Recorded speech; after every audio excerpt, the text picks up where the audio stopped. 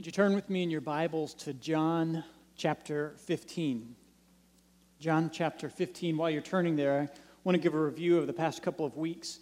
We've seen in John 15 that we as believers in Jesus Christ are called to abide in Jesus. What it means to abide is to remain, to stay faithful to rely on. And we abide in Jesus Christ as a branch abides in a vine. And as that branch abides in that vine, it bears fruit. We as believers are called to bear fruit in this life, in this world. We're called to bear fruit. Fruit of internal, but also external. So we have fruit that we are called to produce, and it's through the power of the Holy Spirit, the working of God, us relying on Jesus Christ, that there is internal fruit that's produced, fruit of the Spirit. For example, I know when I came to Christ, when I turned my life over, I understood my sin before God. I understood my brokenness and that I was in need of a Savior, and I came to God, and I understood that, and I repented of those things and trusted in Jesus Christ. That there were some things in my life, there were some sin issues in my life that immediately the Lord took away from me. And those were internal fruits. Now, there's still internal fruits that He's working with me in today, but also as we abide in Christ, we're called to produce external fruit. That we are called to evangelize and discipleship and to lead others, to share with others the good news of Jesus Christ. So I was working through this passage in John 15. One of the encouraging things that I saw was God the Father as the gardener. And that He is cultivating our life. He is pruning branches from our life that are not bearing fruit. And so if there's a sin issue in your life, as there's sin issues in my life, that is just not going away, it's something you struggle with, understand and have hope that the Lord is dealing with that. He's coming alongside, and He's not going to allow His children to remain in those sins forever. One day, when we're taken, we're no longer going to have to struggle with these sins. But even here in this world, in the present, He's removing these things. I know He's removing areas of my life. Some, as I mentioned, were immediate when I first came to Christ. I know an area of my life that He immediately took away, and it's not this way with every person, but I know for me, when I first came to Christ, my foul language, what I used to say and what used to come out of my mouth, that was something that the Lord immediately took out of my life.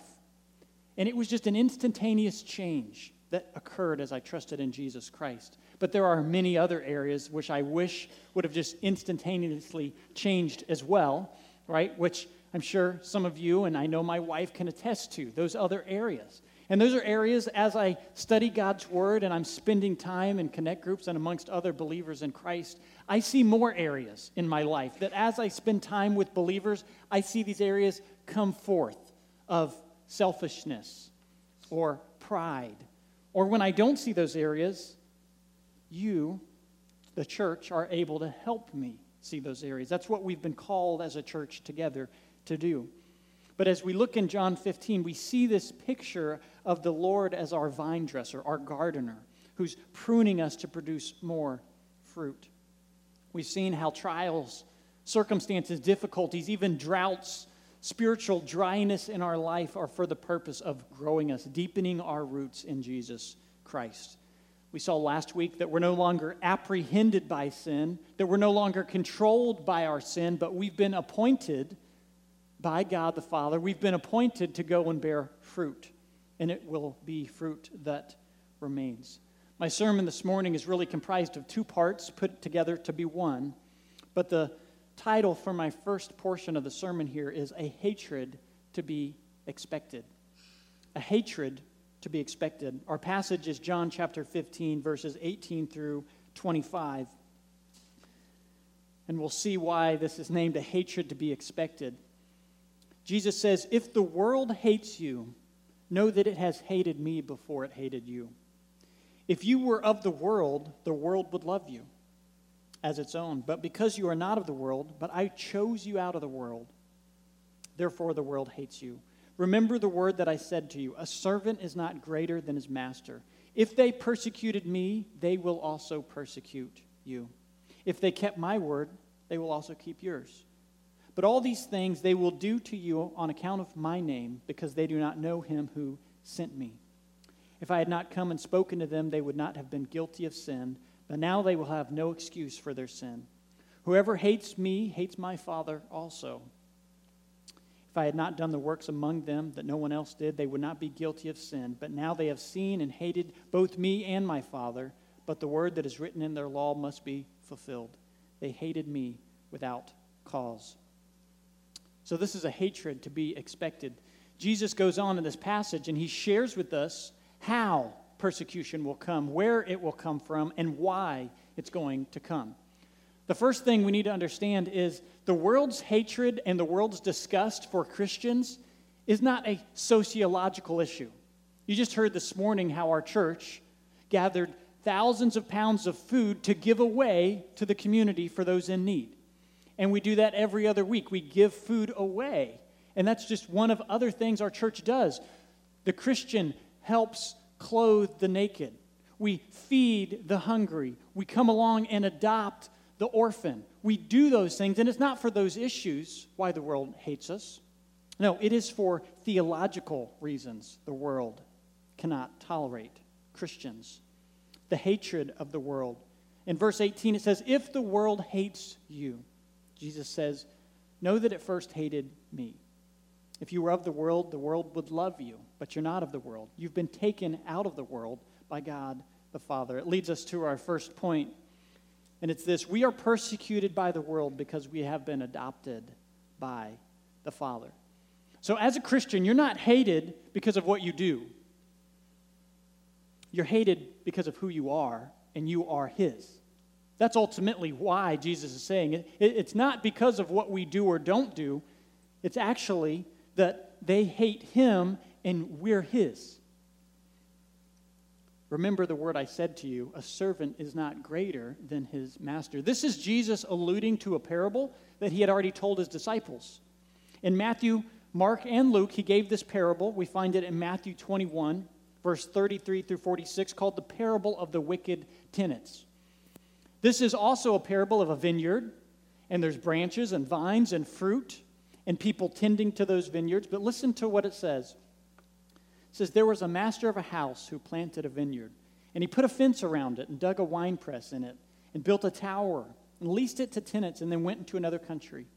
When the season for fruit drew near, he sent his servants to the tenants to get his fruit.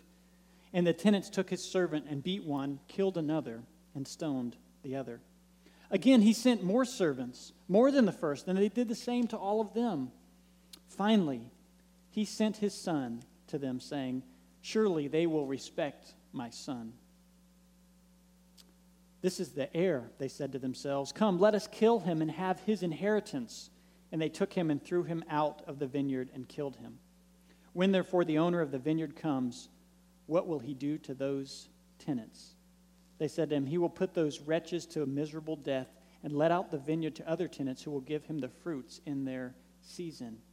Jesus said to them, have you never read in the Scriptures, the stone that the builders rejected has become the cornerstone. This was the Lord's doing, and it is marvelous in our eyes. Jesus references this in verse 21 when he says, remember that the word I said to you, a servant is not greater than his master. He's referencing that if they're going to persecute me, surely they are going to persecute you as well.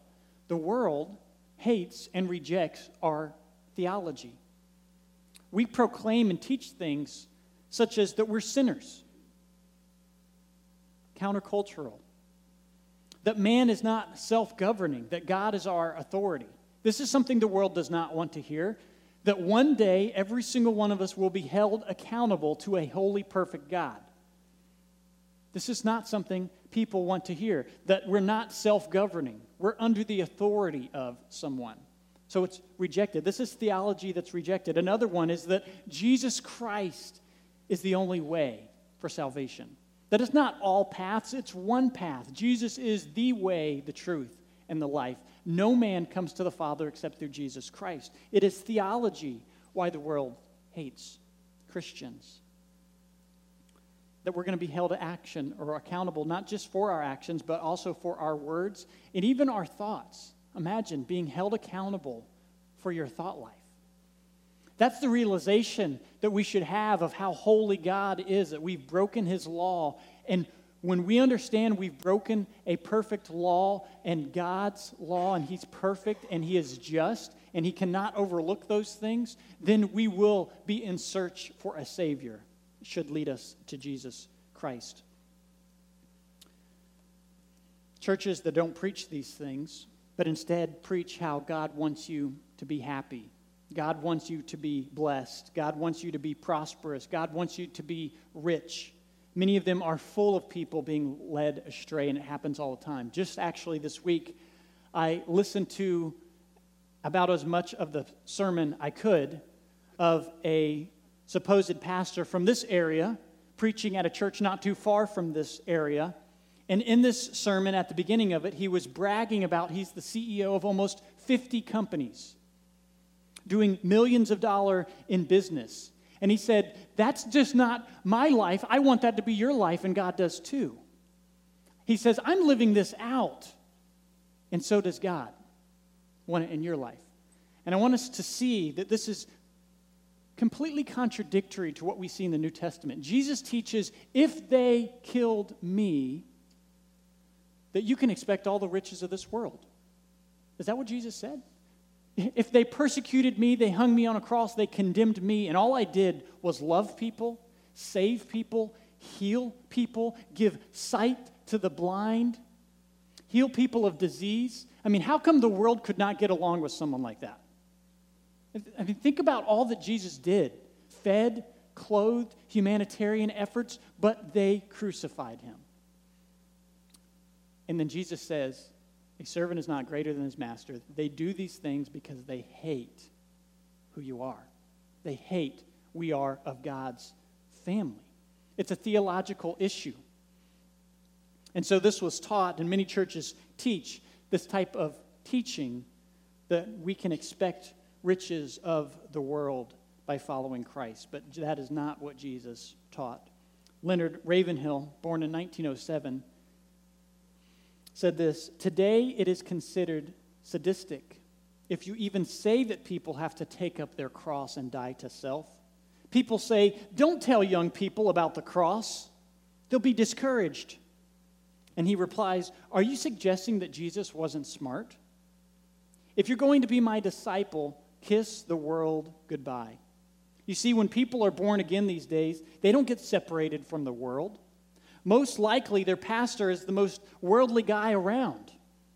But if you're going to get what Jesus wants to give, if you're going to get the baptism of the Spirit, you have to drink that cup.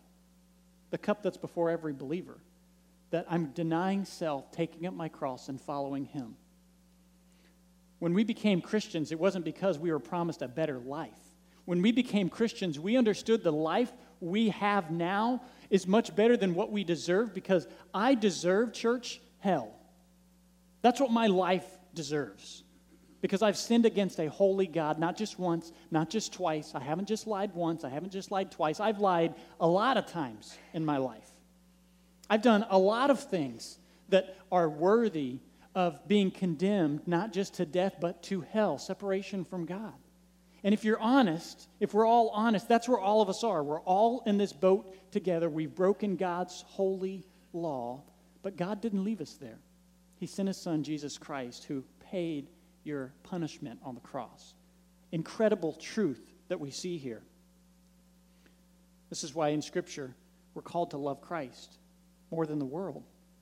If anyone loves the world or the things in the world, the love of the Father is not in him. When we've been loved this way, it should diminish the glitters of this world. In John 15:22, Jesus said this statement, if I had not come and spoken to them, they would not have been guilty of sin, but now they have no excuse for their sin. This is not saying that if Jesus wouldn't have came, they would have been sinless. No, we know from Scripture, Romans chapter 5, it says, just as sin came into the world through one man and death through sin, so death spread to all men because all sinned, for sin indeed was in the world. We've all fallen short of the glory of God, Romans 3. So we're all sinful, but the sin Jesus is talking about here, verse 22, is if he would not have came and he would not have preached, and he would not have done these miracles, the people who were rejecting him would not be held accountable for that specific sin of rejecting Christ, the Messiah. They had a severe sin, rejection of Christ himself. We could really call this the unforgivable sin. The unforgivable sin is rejection of Christ himself as Savior. We see in John 3:16, right after John 3:16, that says, "For God so loved the world that he gave his only Son, that whoever believes in him should not perish but have eternal life." Immediately after that, it says, "Whoever believes in Jesus is not condemned."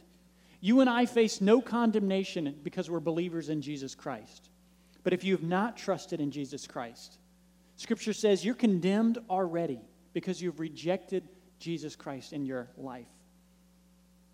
My prayer would be for every single one of us to know Jesus Christ as Lord and Savior, to turn to him, that we would not stand in condemnation, that you're here this morning and you're hearing evidences of God in your life.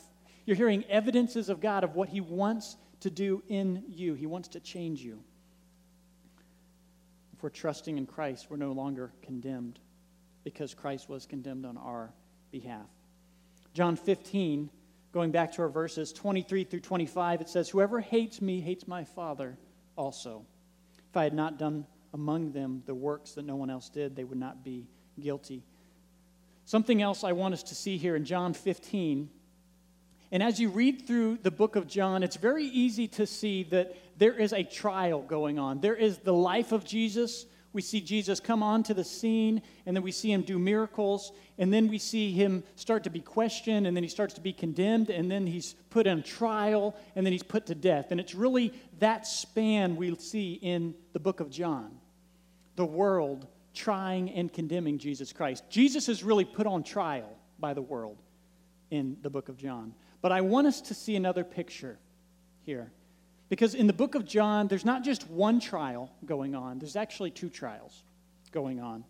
And this is quite incredible. I didn't realize the extent of this and that there was such an incredible trial going on from God's behalf to the world in John. I want us to look at some of this language. We see the one trial, the world putting Jesus Christ on trial. But as you read through the book of John, we really see God the Father as judge. Jesus Christ is the accuser and the one who's going to be enacting the judgment against the world, and the world is the one on trial. All of us, the world, stands condemned in the book of John, and we are put on trial, and specifically even those who crucified Christ are put on trial. And both of these trials throughout the book of John are simultaneously taking place. One trial is done with a mob mentality. It's done behind closed doors. Jesus was declared innocent 11 times at his own trial, yet still he moved forward to be put to death. There were no evidence. There were no witnesses. There was nothing they could bring forward to show where Jesus had sinned and where he had sinned worthy of death. But still, he was killed. But there's another trial going on, and this is God's perfect trial.